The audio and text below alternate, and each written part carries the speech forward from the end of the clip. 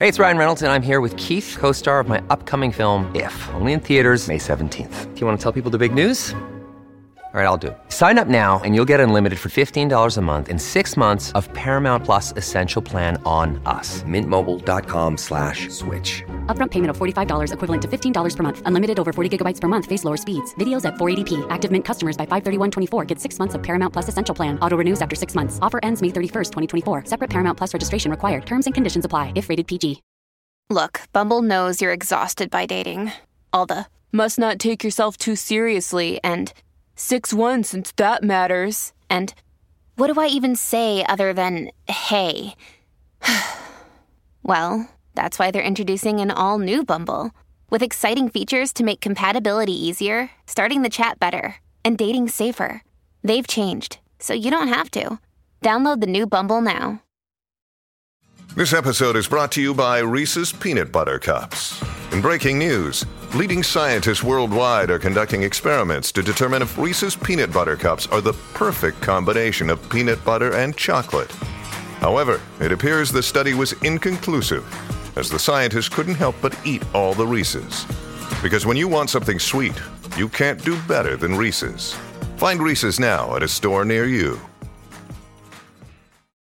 Welcome to the only daily podcast focusing on compliance news of the day. Each morning, start your day with a cup of coffee and Tom Fox, the voice of compliance, to hear about 4 of the top compliance, corruption, or leadership stories you will need to start your day. The Daily Compliance News is a production of the Compliance Podcast Network.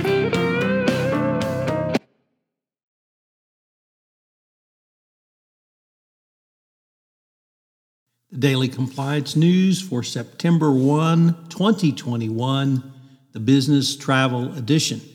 And we begin with that story from Bloomberg, as business travel is forever changed. A Bloomberg survey of 45 large companies in the U.S., Europe, and Asia show that 84% plan to spend less on post-pandemic travel.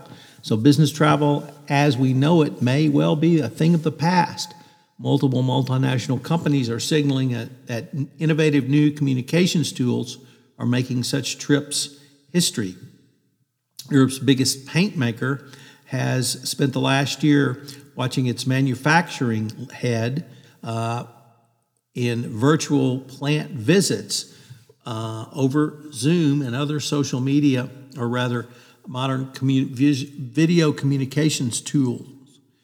Trips to drum up business could drop by a third, and internal meetings even more. It's certainly good for wallets and sustainability. So how's that for an ESG angle? What does that mean for compliance and investigations going forward?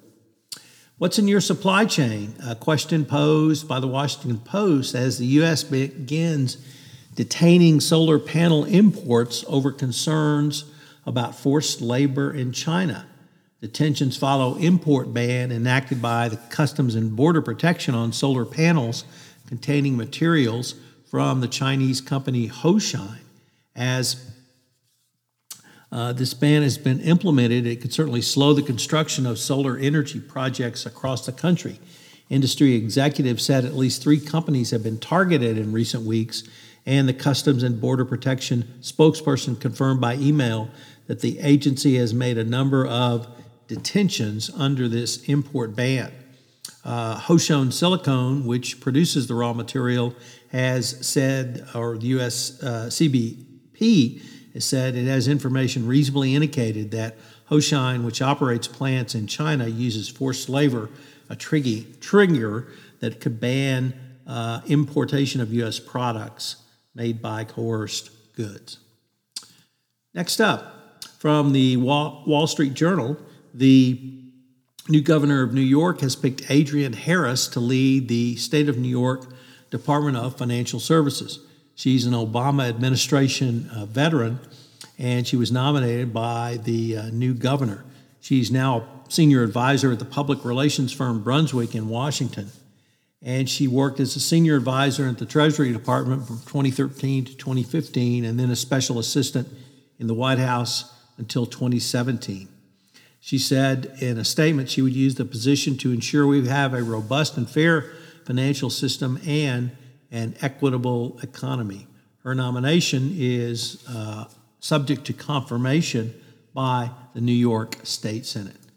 And our final story is the SEC has sanctioned brokerage over email break-ins, as reported by Dylan Tokar at the Wall Street Journal Risk and Compliance Journal. So email break-ins are now subject to SEC sanctions. This means that companies really have to amp up their data protection, even for what may appear to be non-sensitive information such as emails. The Daily Compliance News is a production of the Compliance Podcast Network and a proud member of C-Suite Radio. Thanks so much for listening. I hope you'll join me again tomorrow.